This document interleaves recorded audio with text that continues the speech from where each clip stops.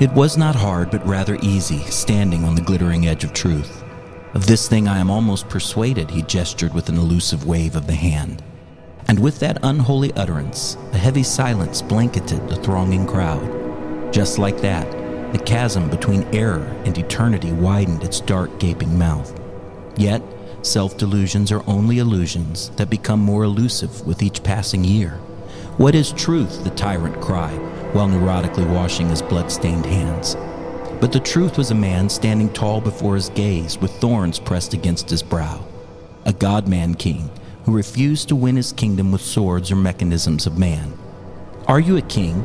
the petty tyrant sneered, to which the God-man king replied with ease, "My kingdom is not of this world, and anyone belonging to truth listens and obeys my voice." The seed thudded against the soil, but some rock, some thorn, some unseen hand snatched.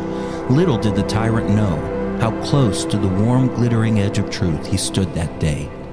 A wisp of wind, the chirping of a phone, the struggle of a long day ever pulls our minds away from thoughts that matter beyond the scope of this finite earthly world.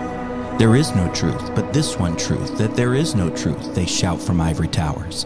They shrug and smirk at their own paradoxical claims, knowing something isn't quite right. Yet they stroll into the darkness without pausing to examine the glittering edge of truth.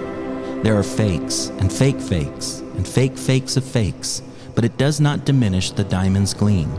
Some follow truth with doubts, others follow lies with faith. Which is better, the prophets ask, to which the crowds respond, we have no answer except to follow our feelings forward. Forward, into the darkness their feelings lead them into pits of despair formerly unknown. A sudden light appears between fanciful dreams in the eyes of a boy who has never known joy. In seeking pleasure, we've only found pain. In seeking love, we've only found hate, he cries. He looks to the stars for the first time in forever, and at that moment, he is not alone. This boy hears the cosmic heartbeat and feels the breath of the God-man king move across his skin. This is it, the moment we each will find before we die, an otherworldly encounter. The forlorn boy closes his eyes and cries, "Am I really standing on the glittering edge of truth?" He was, and you will too. So when that moment comes, just know, eternity depends on what you do.